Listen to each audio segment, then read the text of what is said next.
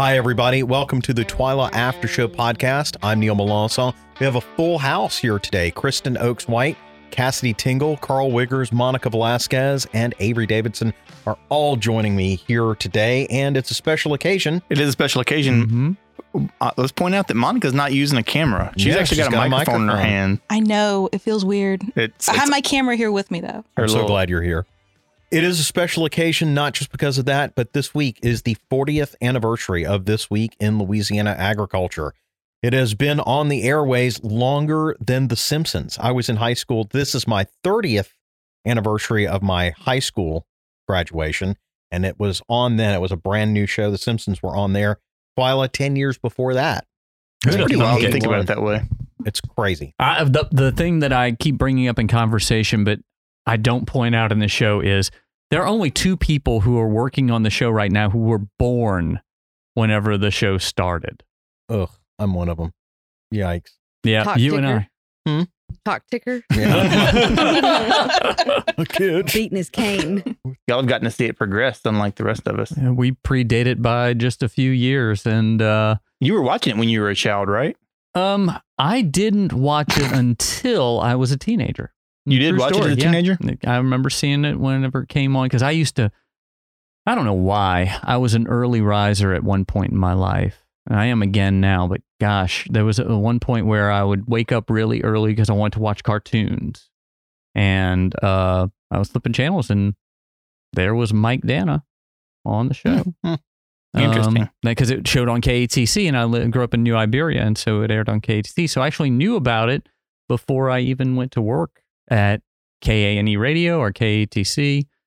And then the rest, as they say, is history. I mean, I wasn't a weekly watcher of it because, I mean, at the time I was still in those formative years where I was discovering Iron Maiden. But so getting up. Did you really have to work that reference? I did.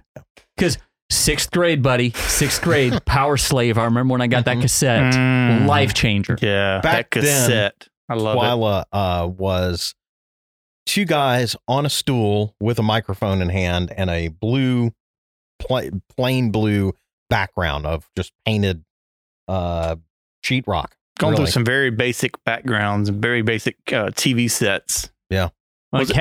And Cassidy's gotten to see all of this recently because she's been doing our archiving, taking all the old tapes and converting them to digital. What have you seen change as you've progressed from format to format? The way that it looks. The things that they're made of. Like the legit, the set. What's it called? Yeah. Like I'm talking about the show though. When I you're know, watching but I'm the just show. giving you a list of all of the things. Oh, okay. All the things. That's an important point because, I mean, for this generation, why would there be a physical product for video? Right. I mean, I worked so long. They don't utilize it on a physical product. They don't get CDs and friggin' VHS tapes, and they don't own any of that stuff. All their music, Spotify or Apple Music Service, iTunes, that social sort of media thing. and YouTube now. Yeah. But that's actually something we could actually discuss. Y'all two have gotten to see the progression of using these mediums in this department to where now we're using everything on. I mean, we send our show out now via Dropbox links or just sending it. I mean, FTP, file transfer even whenever protocol. I came around, we were barely doing that. And now that's like the only way we send it out. I used to have to stuff FedEx envelopes every day on Thursday. Gosh, That's right. Of what? CDs. DVDs DVDs. and Beta SP tapes, DV cam tapes, mini DV tapes. When I started, there was still 1 3/4 inch tape. It was KNOE. Yep. But did y'all have like a mailing list? Like people paid? Yeah. No. They didn't pay. We paid. Right. So how did you know who to send it to? Well, because we knew the stations and we had the all their stations addresses. y'all were sending it to? Yeah, so we would Got send the it. tapes to each of the stations every week. In fact, I'm probably going a little too much inside baseball here, but at one point we were sending, I think it was 15 FedEx packages every week. Yep. And at that point, our shipping budget was $15,000 to $17,000 a year.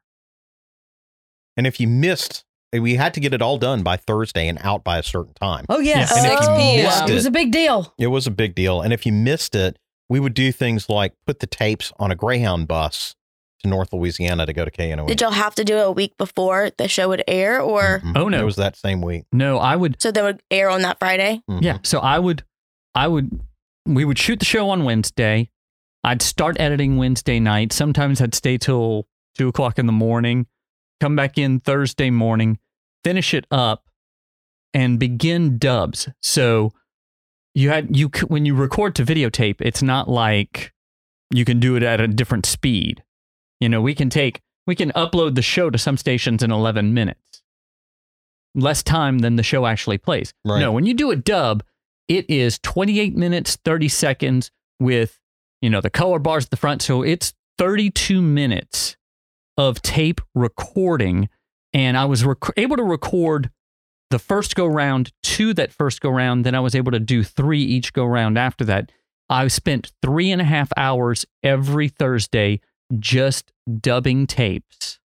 And then I had to get it to the FedEx on Airline before 6 p.m. If I missed that, I could go to the FedEx on Corsi by 7 p.m. If I missed that, I was driving around the state, dropping off tapes to stations.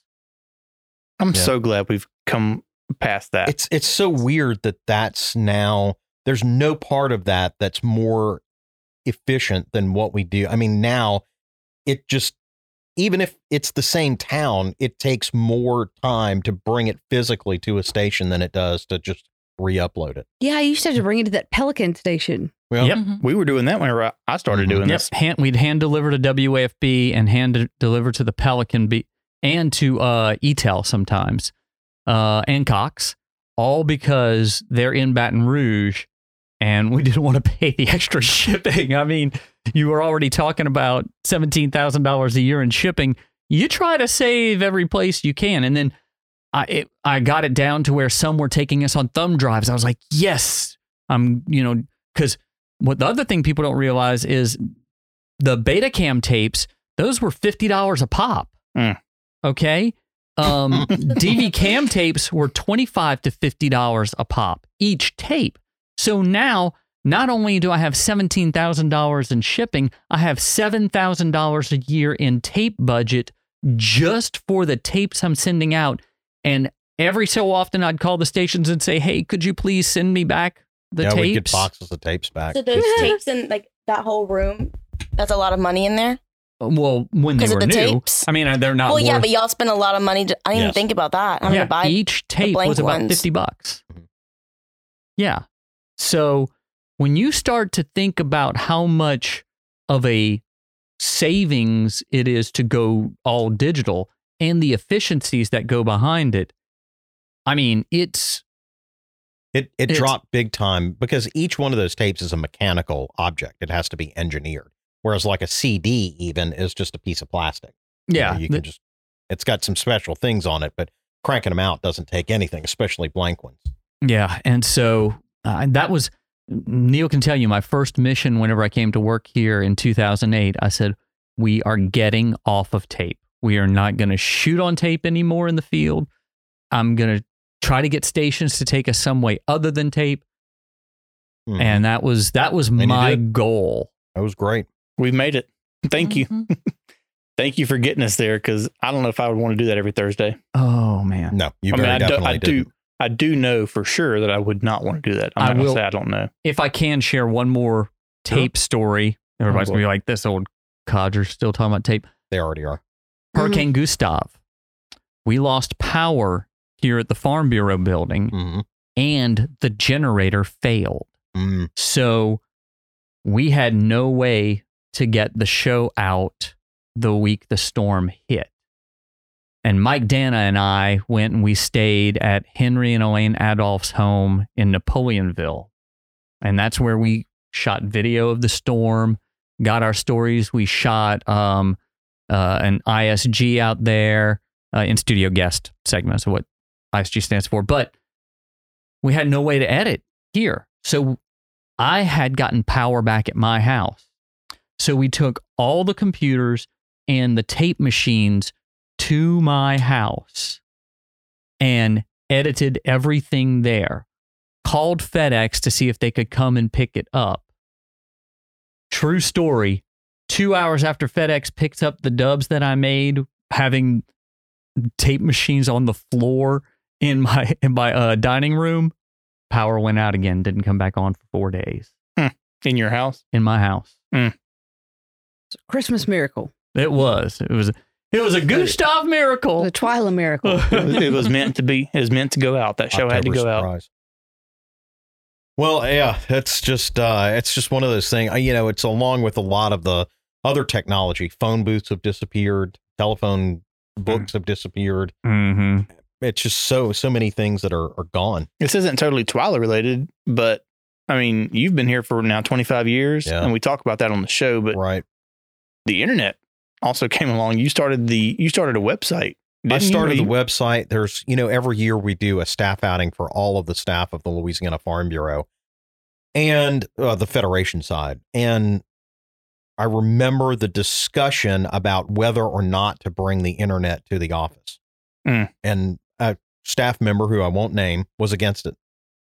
And now we all lose it every time we lose the internet. Exactly. Mm-hmm. Or if it's just we just have to reset the router or something. We're like, no. And everyone's job is dependent upon it. Right. I mean, in the whole building. That's how you get all of your information, get information out to others. Yeah. So how did y'all do without the internet? Say that again. How did y'all do things without the internet? We not only didn't have internet, but we also didn't have cell phones at the time. Yeah, that's right. How did y'all talk? Carrier pigeon. Funny. Wait, really? We did. Go ahead. What were you going to say? I said carrier pigeon, and she said, really? And I said, I don't know, ask him. Close. I mean, we dialed, every office had hardwired phones, and you'd call people, and if they weren't there, then they weren't there. A lot of the times when I'd go out on shoots, I'd just show up. I'd just get out if they didn't call. What if like an accident happened or something? Well, you died. I mean, that's, you found somebody nearby whose phone you could borrow. You found a pay phone. Knocking on people's doors. You called someone and they didn't answer, then you were just SOL. You were out of luck. Mm-hmm. Or you found out on the 6 o'clock news. Yeah. What? But people were much more inclined to answer their phones and answer doors when you'd knock on them back in those days. Yep. But it was weird. I mean, and I remember every convention, the main source that we'd get everything out was by press releases, which we would snail mail to the various press. I just wrote a press release in my class. Yeah, that's what we did. That was the primary source of communication. And so we had a thing in the studio where we'd line up a table and we'd just line up 17 press releases somewhere in there, and a bunch of envelopes and a bunch of labels, and we would just go to town, they were like printed. Yes. That's correct. Yeah. That's what I mean by snail mail. Yeah. Like there was no email. Physical letter to a physical address. With stamps. And we had to get them out a month ahead of time so that the press would notify people ahead of our convention. And that was the only communication. Wow. And if they threw it out, if they just didn't come. Or, I mean, we did call them too, but letters were much more important back then, and phones were much more important back then. I don't know how y'all functioned without a phone. I mean, out in the field, you just if you needed to talk to somebody, you had to wait until either you showed up at their place or you stopped somewhere and tried to call from a payphone, and hopefully they're at home. Right. How did y'all even set like shoot days with people? You call them ahead of time and say, hey, can I go over tomorrow?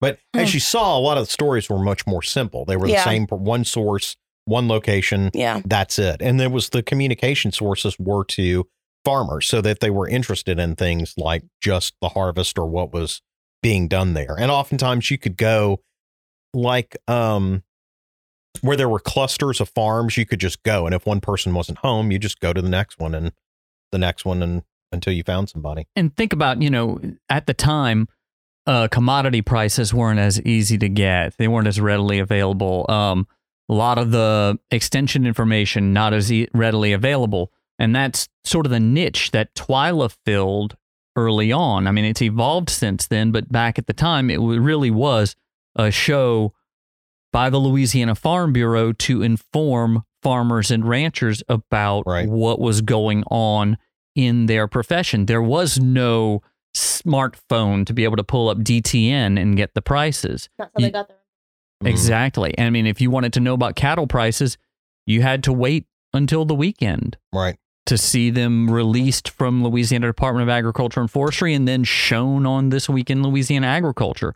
The only other place, and this was something else that Reg Wallace did, was with LPB, you had closed captioning. Mm-hmm. LPB had multiple channels of closed captioning. And if you had a closed captioning TV set, you could choose which level of captioning you received. Reginald Wallace made a deal with LPB to show commodity prices on the second channel of closed captioning. So Louisiana Farm Bureau would provide commodity prices to LPB to put in the closed captioning of the second channel of the CCTV. And so Shirley Vickers, the secretary who was here, would type them up every single day and put them out there. So they just scroll across people's TV there if they wanted it. One thing I want to point out though that Cassie's bringing up is that like the way our department functions and the things that we do here in this department, Twyla being one of those things, looks, I mean, it's unimaginable to do it as we do it today, 40 years ago when this thing began. And think about could you imagine what Reg would say today, looking at Twyla as it is, looking at this department as it is? It's crazy. One of the things I was thinking about was you were asking, I mean, all of these are legitimate questions, Cassidy. You're asking how we communicated. One of the big communication tools was the car. I've never thought about it that way, but you didn't send a text, you didn't send an email, you didn't have any of that. You'd send yourself. And that was considered communication. What if they weren't expecting you? It didn't matter because they didn't expect a text or an email or anything like that beforehand. So you just go and show up. But what if they weren't there? You go on to the next one. So you had to be tenacious. But the other thing is that a lot of people like where Carl's from, it's a small town. Everybody knows one another. So, Scott's not home. You'd go into town and say, hey, y'all, just show up. You know where Scott Wiggers is? Oh, he's, I saw him at the coffee shop. Go by there and see him. Oh, there he is. You'd show up and. Sup? Right. Exactly. Growing up, I remember being at Quality Farm every morning, and that's where all the farmers met. Yeah. Big seed and feed stores. Big time hangout for farmers. You wanted to find somebody, you just show up there and say, who wants to be on TV? Did y'all do that? Did you ever do that? Just walk into a place and say, anybody want to be on TV today? Looking for second sources? Sure. We did that. And we'd find other story ideas too. Because what would happen is since they were all chatting, if you just spend time with them and ask them how they're doing and they'd say, you know what you ought to do a story on, ... That is true. That still happens. Yeah. You know what you need to do a story on. Y'all ain't talked about this in a minute. Right. Which for anybody listening out there, I mean, we are not adverse at all to having you tell us what stories you'd like to see. Welcome and do. Feedback. Exactly. Hey, I want to talk about this. I know we've already gone for 20 minutes all just talking about old mediums. Back in my days. I want to know how everybody got to Twyla. I mean, I know y'all, I'm the last one hired, I guess, aside from Cassidy. I want to hear everybody's origin stories of how you found your way to, I say Twyla, to this department, the Farm Bureau, to do this job. I guess starting with the guy that's been here the longest, Neil, how did you find your way into this world? I was a mass comm graduate student in 1995, and the dean of the school had a class that was mandatory. And he came into class one day and said, there's a paid internship at the Louisiana Farm Bureau if anybody's interested. And I heard the word paid, and I was interested. So I showed up, and I called Mike, actually, again, back before email and all that kind of stuff. And he said, he told me later he thought I was about 6'4", and, it was just some so you had this voice? I called him like this and talked to him like this. Hi, I'm interested in the, Jack Hamilton was the dean of the school. He gave me your number and said to give you a call. And Mike was the one handling the intern stuff for Reg, because Reg by that time he was on his way out. Who was the department at that point? Mike Dana, Reginald Mike Dana was in charge of the newspaper and he was just doing TV stuff on the side. And Reg Wallace was the radio guy, and David Langley was in charge of the TV. And all of them did stuff. Reg hosted, Mike did stories. David took stuff from a lot of different sources at that time. Most of our show was. Yeah, at the time, USDA would send videotapes with lots of stories. USDA, LSU, all the beef councils and soybean councils and that sort of stuff. And he'd take all that stuff and put it on the show. But Mike had a particular sympathy for me because we were both newspaper guys originally. And I had no interest in TV, no interest in radio. I showed up and they did all this multimedia stuff. And that's what the future was. And I saw this golden opportunity to get trained in all this stuff because I remember a sign. I don't know if it's still there. It's in the offices at the Manship School at LSU. And it says, "Here through these doors pass the future leaders of the information age." And that is that to me was a big signal that it wasn't just about newspapers anymore. And thank God I got this and trained in multimedia and not just stuck with newspapers, because right about that time, newspapers were starting to go out of business. So I learned TV, I learned radio. I had a hellacious resume and by that time, but Mike trained me up. And so he wanted me to take on his goal at that time. When I started, Reg was the department head. He retired. Mike took over. His vision was expansion. And that was his big thing. Expanded them different markets, expanded different things, tell different stories. And so that's where why he hired me and Margaret Lisi, who was the graphic artist. For anybody that maybe did not hear, Cassidy did confirm, she's a student at this school that Neil went to 25 years ago, 30 years ago, 25 years ago, that sign is still there. Avery, you came along after Neil. Oh yeah. Long after Neil. 15 years. I guess, is there any history gap to fill in there, Neil, from after you before Avery came along? Worth. There's a lot of history there. I don't know how much we could actually say. Well, after that, Kerry Martin was hired to take over to do the radio stuff because Mike didn't want to be saddled to that. Mm-hmm. He later moved on to the to a field service office in the Northwest. But so I took over radio from there. I had David Langley moved on. He'll be on the show this week. You'll get to see him talk. Avery did an interview with him, which was great. Margaret Lisi also moved on. So we hired the next person after Margaret Lisi was Lauren LeBlanc Tom, who is now famous as Flirty Girl, who runs the boutique shops in New Orleans. Gotcha. And she started that business out of the back of her car after hours on while she was working here, while schlepping around 3 young children. I mean, talk about somebody who had drive, not much else, because she was just no time. Got you. And then Bill Sherman came in to do the TV stuff. And AJ Sabine came in. So AJ was hired before you? Yes. Actually, the AJ's hiring kind of coincides with my story. So around 2003, I had contacted Mike for some story dealing with agriculture. I was working at WAFB at the time as a reporter videographer. And I had been there since 1999. And so he and I started communicating, and then I went fly off to Baghdad to do some stories there. And when I came back, I'm going to go into way too many personal details here, but per usual. Yeah, as I usually do. There's nothing off limits. So he invited me out to lunch. This was early 2004. Probably it would have been February because I came back in, I think it was January 30th of 2004. And we went to lunch, and he and I were both going through a divorce at the same time. And so we sort of commiserated about that over lunch. And then he said, I'd really like for you to come and work at the Farm Bureau.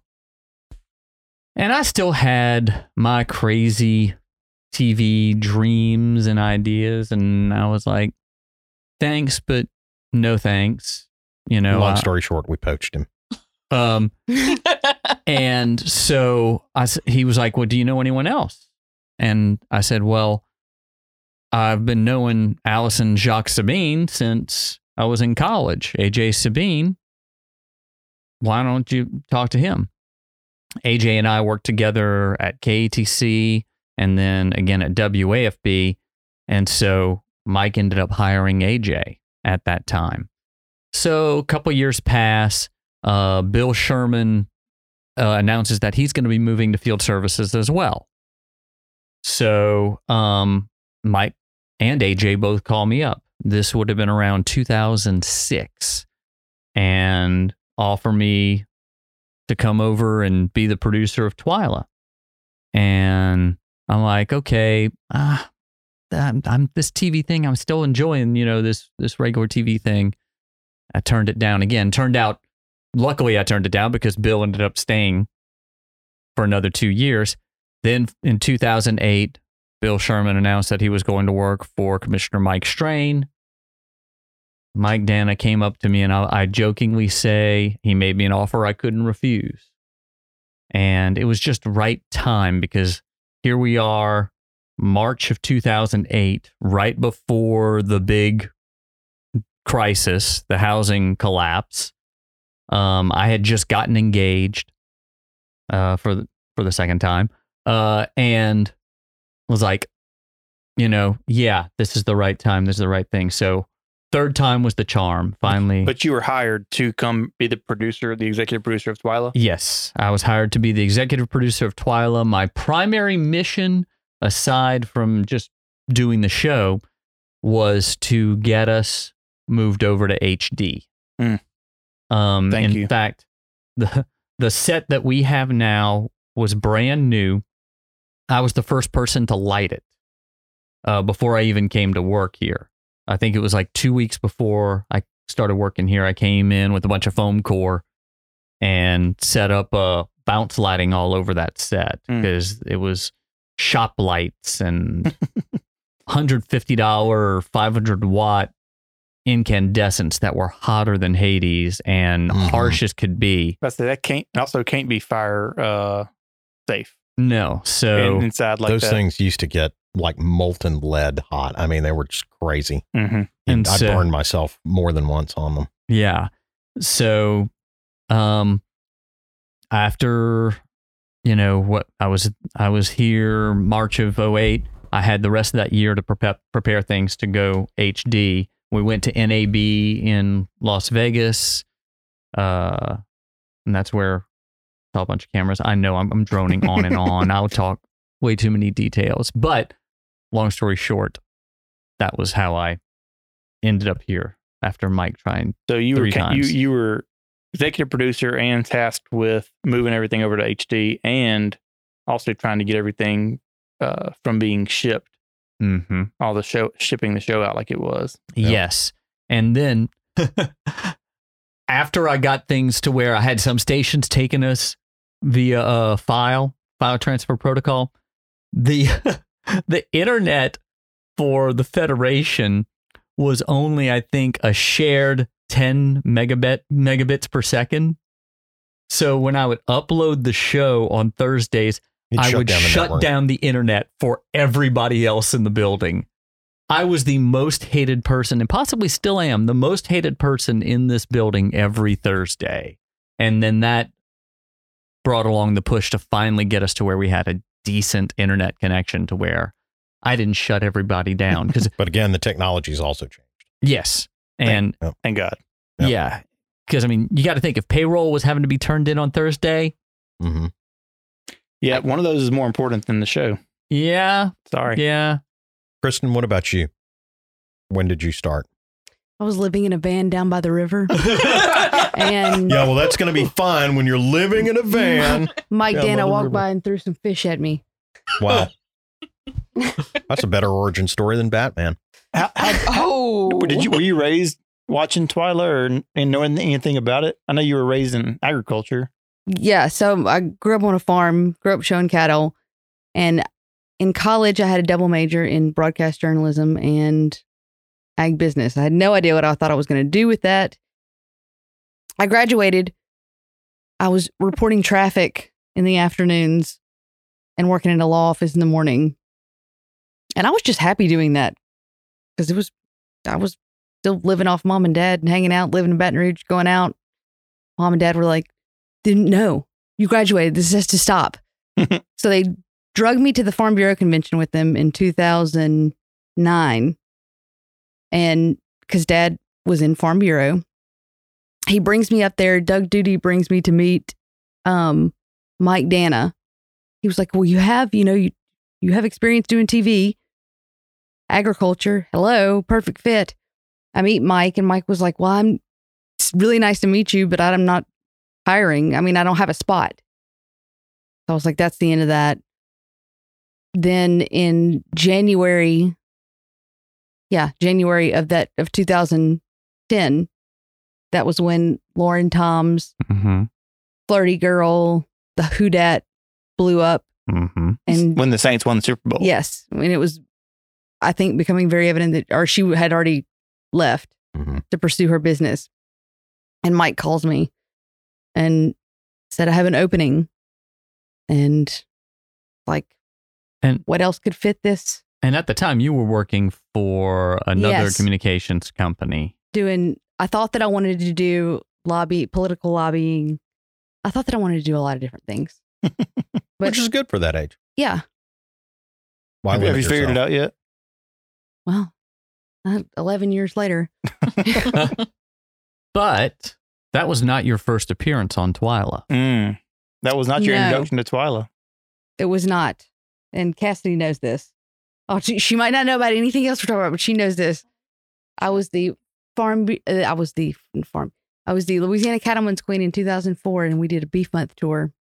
And Bill Sherman interviewed me and the Cattlemen's president, which was actually Allie Doise, who was our intern a few years ago. Her grandfather. I did not know that. Was the Cattlemen's president. So your debut on Twyla was 2004? Yes, it was awful.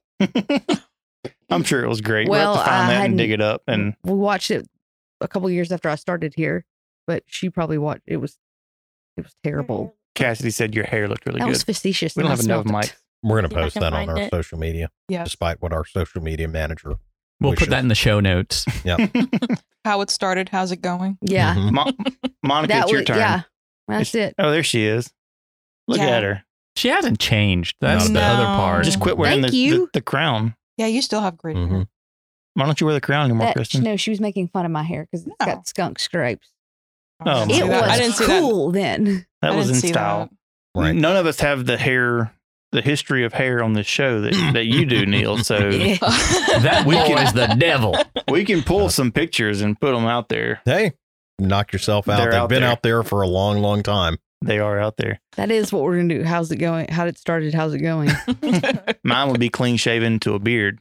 Lauren LeBlanc left, and she was replaced by Valerie Foman. No. She was replaced by Kristen. Were you the graphic? No. She did the From my admin understanding, the position was split. So Val Foman was the graphic designer, and then Kristen took over the broadcasting responsibilities. Right. That's what I'm saying, is that the graphic artist position was Valerie because Foman. Valerie was actually here at the same time as Lauren Tom. Right. Because Valerie was primarily working with insurance at the time. Yep. And so after Valerie left, that's when Monica came in, right, Monica? Whole accident happened. Tell us about that. I answered an Advocate ad. Oh, wow. Yeah. Totally rando. You were reading the newspaper? It was actually an online ad. Oh, an online ad. No, okay, I was 3 months after graduating from Southeastern. I was just interviewing everywhere I could between Baton Rouge, New Orleans, Lafayette. I ended up here randomly.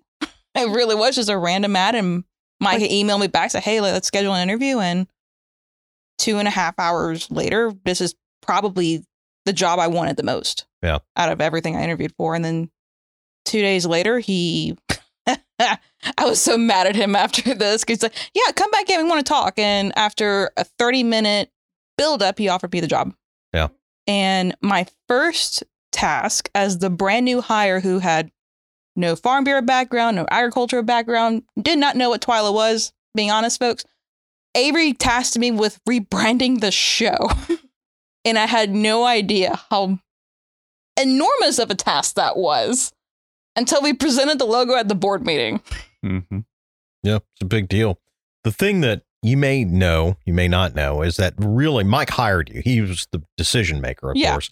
But Valerie was the one that picked you. I know. There were a bunch of portfolios, and Mike had them all out, and he brought Valerie in and said, "Tell me which one's the best." Mm-hmm. That's how you got hired. I met everyone that applied for the position, and like they were all spectacular. And I was fresh out of college. I had really no business having this position. I really didn't. But she left her interview notes behind, and I found them. And so she wrote all the kind things that she wrote. I remember texting her about it, and I was like, "I'm pretty sure you did leave this behind." It's a very fulfillment thing to do, and it meant a lot to me. I still have it.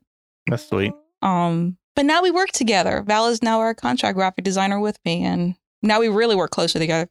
That's nice. I like Val. Val, as we'll fixing to talk about it, I'm sure, but Val was kind of my introduction into Farm Bureau, into this department at least, and I just freaking loved her. I love her. Who doesn't? She's just amazing. So I can imagine like getting to work with her closely like you do. Valerie's one of the few people. My grandmother was like this. I've never heard anyone say a single bad word about my maternal grandmother, ever. I mean, I'd never met anybody who had nothing but glowing praise. Valerie is like that. She's one of the few other people that I know. And it's not that there aren't good people in the world. I'm just saying that sort of sterling reputation. Well, and aside from me, I mean, all you guys. Yeah. Oh, yeah. I mean, whatever the voices in your head tell you. You got a lot of those? Exactly. Well, okay. So tell Valerie was responsible for kind of both of you then. Wow, that was loud. One and a half. Let's give the other half credit where credit is due. Goodness gracious, what was that? I have to edit that. So that was her Cattleman's Queen call. So I was actually calling up for a job for Carl. This is way before that. You didn't even know me yet. You don't know me. You don't even know me. I was actually not in school for a minute. I was in college age. I living in a van down by the river. Living in a van, dropping down out by the river. Dropped out of college and I was out in that year. Really? My dad was like, "This isn't gonna fly. This isn't gonna fly. There's life outside of what you're doing." And you were working. I was working at my church. Well, were you working at Raley Brothers at the time? I was working at quite a few places. I kept, instead of school, I did 60, 70 hours worth of work a week between 2 or 3 different jobs. Pretty all much in ag? For that year. No, I was working at my church, doing student ministry stuff and music. And then I was working at Raley Brothers during the season, during like harvest season, working in the elevators. I was working at Hibbett Sports, 20, 30 hours a week. I was umpiring baseball. I was doing all these like hustle jobs and at the farm during the summer with my dad, still, even after high school. And dad was like, "Hey, you're doing a lot of this stuff." And some of the stuff I was doing at my church started doing media stuff, video announcement type things. And dad was kind of seeing some of that. And he's like, "Come down to Baton Rouge." And he like dropped me off in Val's office and was like, "Hang out with her. Y'all were filming the show." And I got to kind of watch the show being filmed. And then Val was doing some graphic stuff and then updating websites. And I was seeing all the best of this department. And I was like, "Dang, that's kind of cool." And we put a roofie in your drink. That's how you got here. Put a roofie in my drink. And here I am still here. Now, but at the end of that week, just kind of staying and shadowing kind of what was going on in the department, which I don't know how that was even like cool. I mean, that probably was really annoying to you guys. No, not at all. But I remember just being like, this is freaking cool. Thinking about like all the different possibilities. I kind of had the same appeal that you saw whenever you came in 95, being like all this different media, all these different outlets, the multimedia aspect of this department and the reach. And I was like, man, there's everything we can do all kinds of different stuff in there. And that was really appealing to me. At the time, I thought I liked graphic design more. Didn't realize how much of the video I would really enjoy. Long story short, I'm getting ready to leave and Mike sits me down and says, "Look, you've got the farm background, you got the camera skills that you can develop. Because I think at the time I was doing announcements, and I was also kind of doing a little dabbling in some wedding videography with a friend of mine. And he said, just go back to school, get your degree. And you're made for this job. And so I went home, and I probably within the week was re-enrolled in school and back on that train. And a couple of years go by, I need an internship credit for my curriculum. I call up Mike. Mike hooks me up with Avery, and I was sharing an office with you, but I think at the time, whenever I first reached out to Mike, I don't think he realized how much of the video direction I was taking. And I think he actually maybe thought it might be graphic design related. He didn't know where I really wanted my internship, but I remember kind of gravitating to the video aspects whenever I got here. Well, you hit the ground running. I mean, within I like a week, you had done your first story. I had that was one of the things that we had talked about. Was I had 2 months. It was just for the summer because I was still keeping my job at the church. I was still living in Winsboro pretty much. So I came down for the 2 months of summer so I could go back to school in the fall. And I knew I had to take in everything I can, have to contribute whatever I can. And at the time, you asked AJ and I for critiques. Man, and that was boy, did brutal. you get them. That was brutal. I didn't know. See, I don't remember really asking for critiques. I just remember bringing back something. Well, you got them. I got them for sure. I remember And bringing I picked back up the pieces afterwards. the critiques were Avery and AJ sitting next to each other. Everything's awful. Hitting You're space terrible. bar. Every frame was crap. Every shot I took. Why would you put that there? Nobody needs that. Well, that's the same thing. Why'd you reuse this shot? Why are they backlit? Whatever. And I learned a ton in that. But then afterwards, I'd feel, tiny as an ant. And Kristen would come back and be like, well, this is good. This is a good element. This is good. This is good. And Neil, I don't remember. I remember you gave me a good with critique. your voice stuff. At the end, you worked my voice a lot, which is still crap.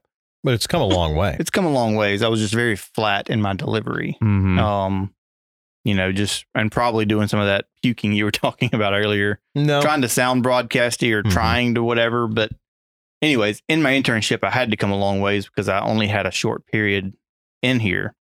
So I did that, and fast forward to finishing school. Unfortunately, Mike passed away. Carrie Martin came back in the department and had a spot to fill now soon after. And Kristen has to get some credit here, I guess. And Avery and Neil. I think a few of y'all spoke up on my behalf and kind of threw my name in the hat, which was really fortunate for me. Cassidy had nothing to do with it. Monica, I don't know if you said anything nice. Kristen's been very adamant that she was the one that gets all the credit. I brought your name up because you were such a great intern, and you truly didn't. I don't even think you were doing the videography for the wedding stuff yet because you had very little video skills, but you picked it up, and there was nothing that you weren't willing to try. Right. Yep. You learned from the critiques you got. It wasn't like we were telling you the same thing over and over and over again. I mean, eventually we got you. I think you might even remember me using this line. I said, I'm being nitpicky because you have all of the fundamentals down. And I know I'm being nitpicky, but you've got everything else down. That's why I'm being nitpicky. And you had also helped do in between that time between your internship. Between my internship and getting the job. You would go out with me and you would help because you may not have had much camera skills before the internship, but you picked it up and you ran with it because you would come and help me do convention stories. Yes, and stuff. Shoot. I remember doing videos. a few of those for sure. I remember shooting I don't know, what was it, an Ag Minute or something in your backyard, doing the container gardens or something like that. Yeah. I don't remember what that was for, but I remember doing a few things like that. Yeah, like you would just come. I guess I did. Yeah. Doing that, I guess I kept kind of my foot in the door. But anyways, it was just the spot was opened up once. It almost was just serendipitous. As soon as I kind of graduated college, it was kind of, this was my first job out of college, my first real big boy job, I guess. And I felt bad. I felt bad for, I was 25 years old getting what I considered to be, I still do, my dream job. Like I get to work with farmers. I get to work with all this cool tech and the multimedia stuff that I really enjoy. Like that's awesome. I get to be around the agriculture that I was raised in, yet not depend on that agriculture for my livelihood, which I saw the stress involved with that, and dealing with markets and weather and all that type of stuff. So it was like the best of both worlds, and it's been a really sweet gig. It's been great having you two in particular, Kristen and Carl, here, and the reason is they were both raised on a farm. Mm-hmm. And so, and I'll let you know that every chance I get. I know you do. Avery and I both came from outside. I mean, we both knew about agriculture, and we're both passionate about our jobs as journalists, really. I think that's the way we sort of frame ourselves, or at least initially framed our career. But for Kristen and Carl, it's so much more of a passion. It's their lives. You're talking about something that they live on and out there. And they're passionate about that. Coming into this job really inspired me to really, see that in what we do and how important it is. What I've also always loved is the chemistry they've had. Yeah. When working, when both Carl and Kristen are working together on a story, it's going to have some magical element that you're not expecting. It's the finished product is better than the sum of its parts. It really is. And it's a combination of Carl's eye, Kristen's ability to see people. And I've told her this before. I've not met anyone who can read people better and faster than she does. Yeah. And get their stories. It's a real testament to their generation. I mean, people dump on millennials all the time, but our millennials are just driven and passionate about what they do beyond anything. I mean, Monica's recently did the design for the 40th anniversary. We're getting ready to unveil that. We're selling merch now for those people. Link in bio. Right. Yeah. But also, Monica's extremely passionate about graphic design. Absolutely. I've seen her really blossom in going and finding other places to get inspiration, going and doing Creative South, doing a lot of things within the design community to better her craft. Y'all are really buttering up these millennials over here. Quiet, the adults are talking. Okay. And you don't see that in everybody. And one of the things that I love about working here at Farm Bureau is if you want to better what you do, you have the resources, you have the backing, you have the support to do it, Like start a podcast, maybe? Like start a podcast. Rebrand a TV show. We're here because Carl has really pushed that. Yeah. And so, you and I were riding earlier back from lunch, talking about making an aim not to say no, to say yes. Right. I try to do that as best I can. Is the answer is yes, unless there's a compelling reason to say no. Let's figure it out. Right. Well, that you said that on record, I'm going to have some questions for you after this. No. Oh. You said yes. Yeah. I heard yes. That's a yes, but no. Yes, Oh. but. Mhm. Well, that was All very kind what y'all were just saying. So thank you. Well, thank you. Whatever. I know we've gone on just real quick. Favorite Twyla stories. We haven't gotten Cassidy's origin story. Oh, it's long. Great story. Yeah, that's it. I had no idea that this place was even up with farms at all. I thought it was just an insurance company when I talked to someone about an internship. And on my first day, I walk in thinking everyone's supposed to be in business casual and they're wearing jeans and tennis shoes. And I was like, all right, I'm overdressed. And then they're talking in their little group meeting that they have all the time about Twyla. And I thought it was the character off of Schitt's Creek. So I was like, who is this chick? I need to meet her. She sounds important. And then come to find out it's just an acronym for something with agriculture. And I literally texted my mom and I was like, these are agricultural people. Mom said, huh? And I was like, exactly. And they all both of them grew up on a farm. And I nope, I did not do that. But I have never been so excited to come to a job before. I used to dread going to my other job and I would look forward to coming here. Even though I didn't know exactly all that they did, I love these people. And so, yeah. Awesome. Thanks. Thank you. You're welcome. I was in a similar boat. I didn't know a lot about agriculture when I first came here either. And everything I learned was on the job, really. I have to drop another name in that, and it's that Ashley Stevens, who is our administrative assistant to the president and assistant to the president, was the one who gave me your name and number. My mom's friends with her. Yes. And so Ashley was like, you're going to love her. And I was like, okay, we need an intern. I hope she's ready to do intern work. And I'm sorry. I'm so sorry that I've had to just give you a lot of intern work. It wasn't bad at all. I mean, especially that I was able to just put it in, put the little tape in, and then let it run. And then I could go annoy Carl for the rest of the day until I needed to switch the tapes out. That sounds like our jobs. Yeah. Except without the tapes. We just annoy Carl. Seeing things from her eyes has really been an invaluable perspective shift, because there's even a generational difference between Carl and Kristen and Monica and Cassidy. Mm-hmm. Just like hearing the questions you were talking about at the top of the show, where I was used to it. I mean, snail mail is not too new to me at all. Just showing up to someone's house, but like the fact that you didn't actually think about that kind of route. Everything's digital for you now. I had a cell phone at like 6. I mean, that was only for like emergencies, but I don't know life without a phone. Don't tell my son Luke he's 8 and does not have a phone. I'm not giving him one. Give that kid a phone. All right. So what is your favorite story that you've seen on Twyla so far? And don't pick my horse story, because that's Kristen's.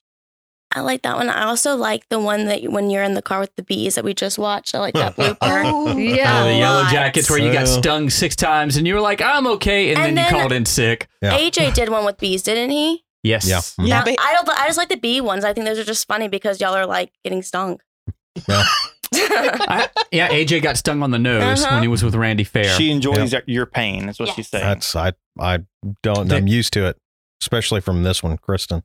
Monica, tell me your favorite story that you've seen. Oh, we're going to go in reverse order here. Actually, I should have asked Carl, but go ahead. Ladies first. Well, go ahead and ask Carl, because I need to think about this one. Favorite story that I've done, or favorite story we've done on the show? Whatever. Either one.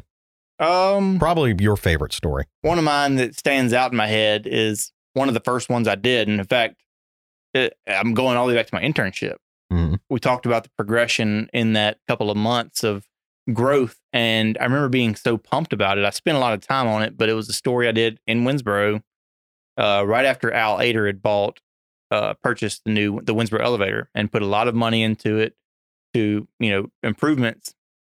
And I was in Winsboro, so I just did a story on that. And I remember applying a lot of these different things, and I remember being so proud of it. And you sat me down. That was my last week of my internship. One, the ad lib portion on set was with Mike Dana. It was the only time I was ever on set with Mike.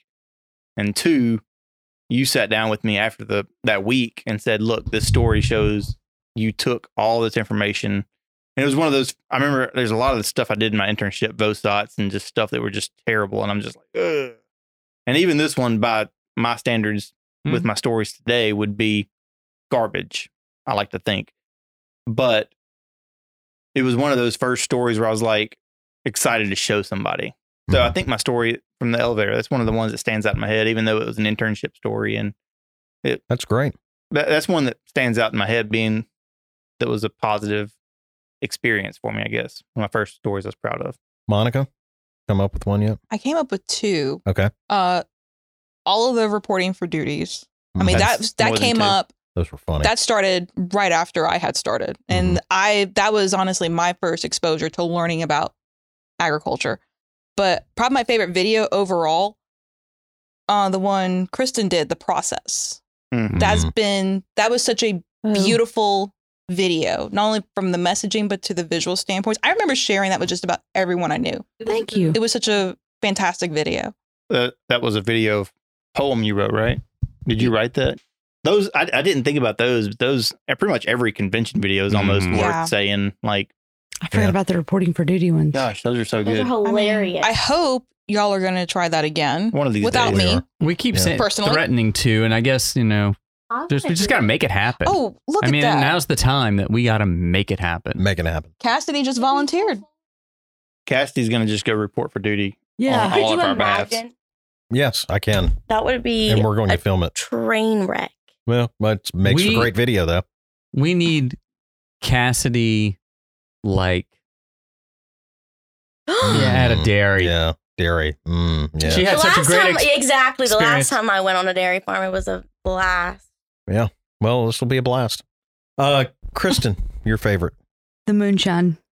Yeah. Oh, just because that was, what were the chances? We found the first legal moonshiner in the country Mm-hmm. in Virginia.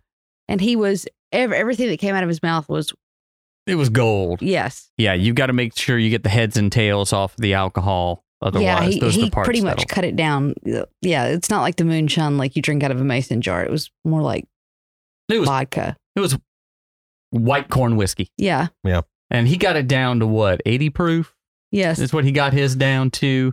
And he even talked us through his water filtration system. UV light. Mm-hmm. And But he was also a farmer. Yeah. So that was what was. But he was also just 100% character. Yes. just a great character. Looked like a fun shoot to be on. Mm-hmm. Yeah, it Avery was. shot And it. she got smashed. I did not. For the longest, I had your ringtone as "Ready to Ride the Lightning." Say it. Say it. Ready to ride the lightning. Yeah. Yeah. That's what I'm talking about. What's your favorite story, Avery? Oh gosh. That's a tough one. And it's tough because there are so many great stories that we've done in terms of the international trips. I've got to say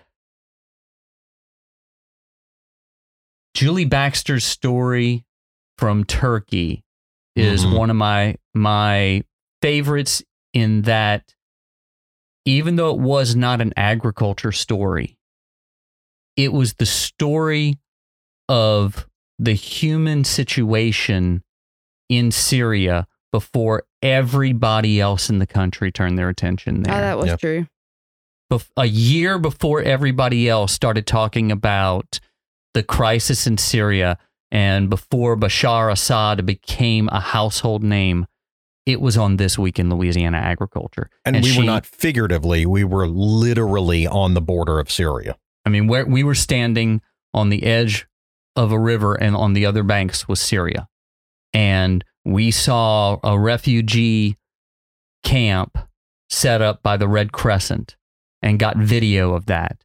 We interviewed a man in a van on Down the by the side river. of the road who was scared for his life and had watched as people were told to do horrible things to their own relatives while having guns to their heads. We shot that in the van, by the way. They pulled the curtains. They had curtains in the van.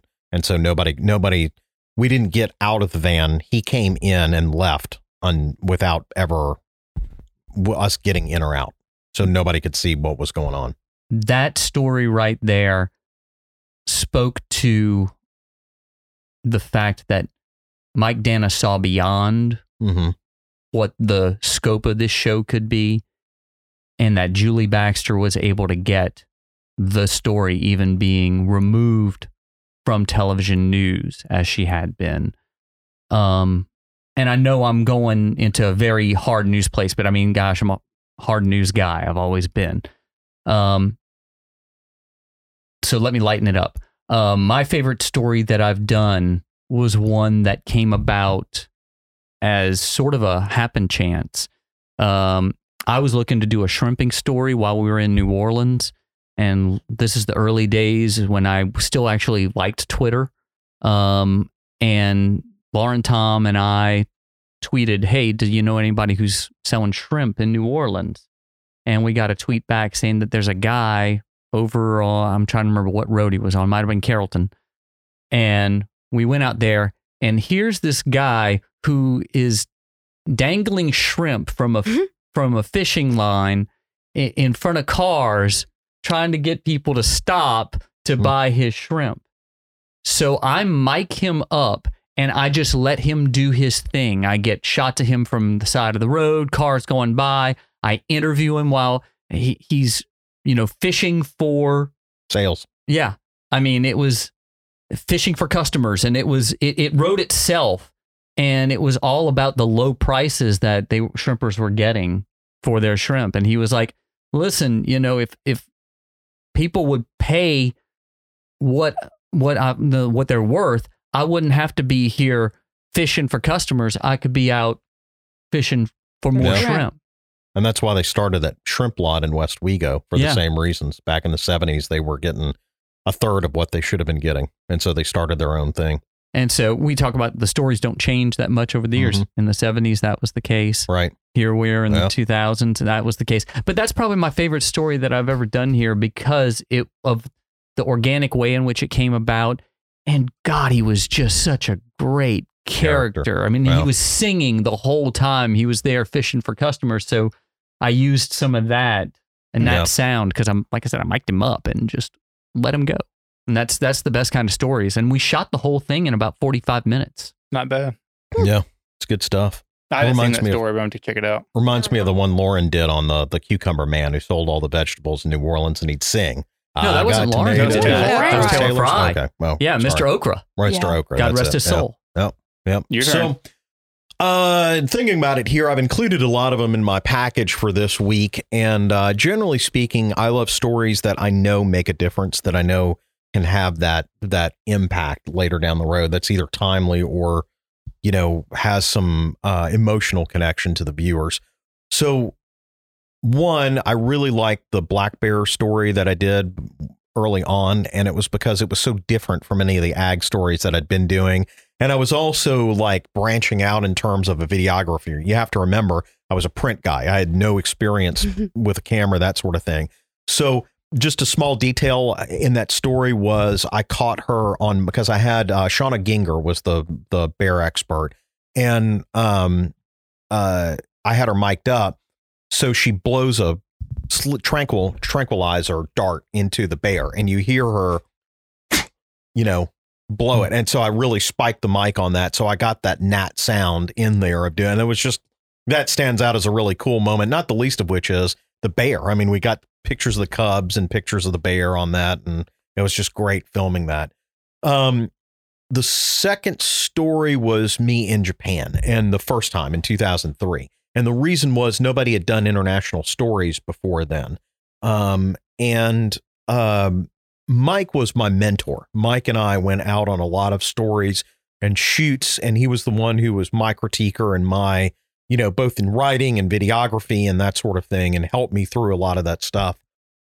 And this was the first time that I think I really showed him what I was really capable of, because he didn't know what I was bringing back. I had a little handy cam kind of thing that I'd taken over there, the noisy cricket, as we call it. And I watched him watch the video, and it was so exotic, and so different from anything that had been on the show previously, especially since I did that stand up under the Torii gates that in the park there in Chiba, east of Tokyo. And so he edited it together. But he was just, seeing that was just great to have him, to show him this was going to be what he really wanted. And that was what you had alluded to earlier, his vision of expansion and of, showing different things and changing. That was part of it, to show that international flair. I did a connection, by the way, to Zeno Grain, which is still in operation there. I interviewed their folks there in Tokyo. And then finally, the story that really just stands out in my mind, it was a moment last year south of Lake Charles in Oak Grove, where Leslie Griffith, a war veteran who owns 1,600 acres of cow pens or cattle fields down there, all his fences were down after Laura. His home was demolished. There were pieces of the brick 20 feet up in the trees from his house. And he had been through Betsy. He showed me the tree where he rode it out when it came ashore. And I was standing there filming. He was just talking about everything that he had done in Vietnam. He was a medic. He was one of the few people who had dual certifications from over there, both being in the Marines and in the Army. He was only one of two people, I think, that was there. And then while we were filming, we were with an NRCS guy who was an Army veteran of Iraq and Afghanistan. I think Afghanistan. And he found Leslie's dog tags. Mm-hmm. Yeah, I forgot about that. And so I caught that moment right live as it happened, and him bringing over and Leslie just choking up, and you could see the impact, you could see the emotion that brought up, and that was just being there, bearing witness to that was just an amazing thing, because it was just the scene of absolute carnage, and both of them described it as a war zone. And then to have this metal come out of the destruction and have that moment of grace amongst so much horror was just amazing. And it was true empathy, because they were both veterans, knew what that meant, right. Knew what it was to find that, and especially considering how much was lost. Yeah. One of the things, I mean, you bring this up, and you mentioned it earlier with Kristen, like being able to really pull these stories from farmers, and not in a coercive way, but just in a journalistic way. But you mentioned this. That's one of the cool things about this job, is these farmers that allow us onto their farms, into their lives, really allow us into pretty intimate space in some cases, where they are really just bearing their souls. And that's one of the best parts about this job, is getting to kind of share, and it's an honor in many, many cases to tell these stories. And it's like, I mean, I know we get so attached to some of these stories. I know that one was one for you. Yeah. I know we've all had those stories where we're just like, we can't separate ourselves from like every soundbite. Like, that's got to go in there, and trying to find the best way to tell that story, because it matters to us. And that's one of the cool things, is getting to do that at this job. And I know that's something that Kristen knows all too well, is just there's too much good usually that we come back to the office with. There are stories we come back with, we're like, I hope I can find enough to make a story.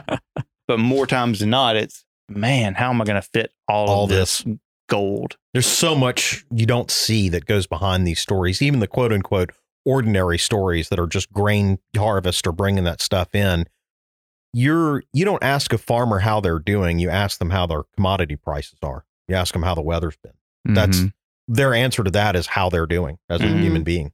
What I like is the quality time we get to spend with them. Yeah. Well, I was thinking of the same thing. I went and shot a story with Alan McLean, and he was like, man, look, we're in a bad field right now. So in waiting for him to get out of that bad, ugly field with a lot of red rice, and he was not really happy about it, I just rode in the combine with him for a couple hours and just caught up on life. And it was like that's that quality time. It's just hard to beat. And I don't know. They are particular little creatures about what you show and don't show. Oh, we are in the PR business too. That's the side point. Let's wrap it up. I want to thank everybody for sharing their stories and their origins and their favorite stories. It's been a great story.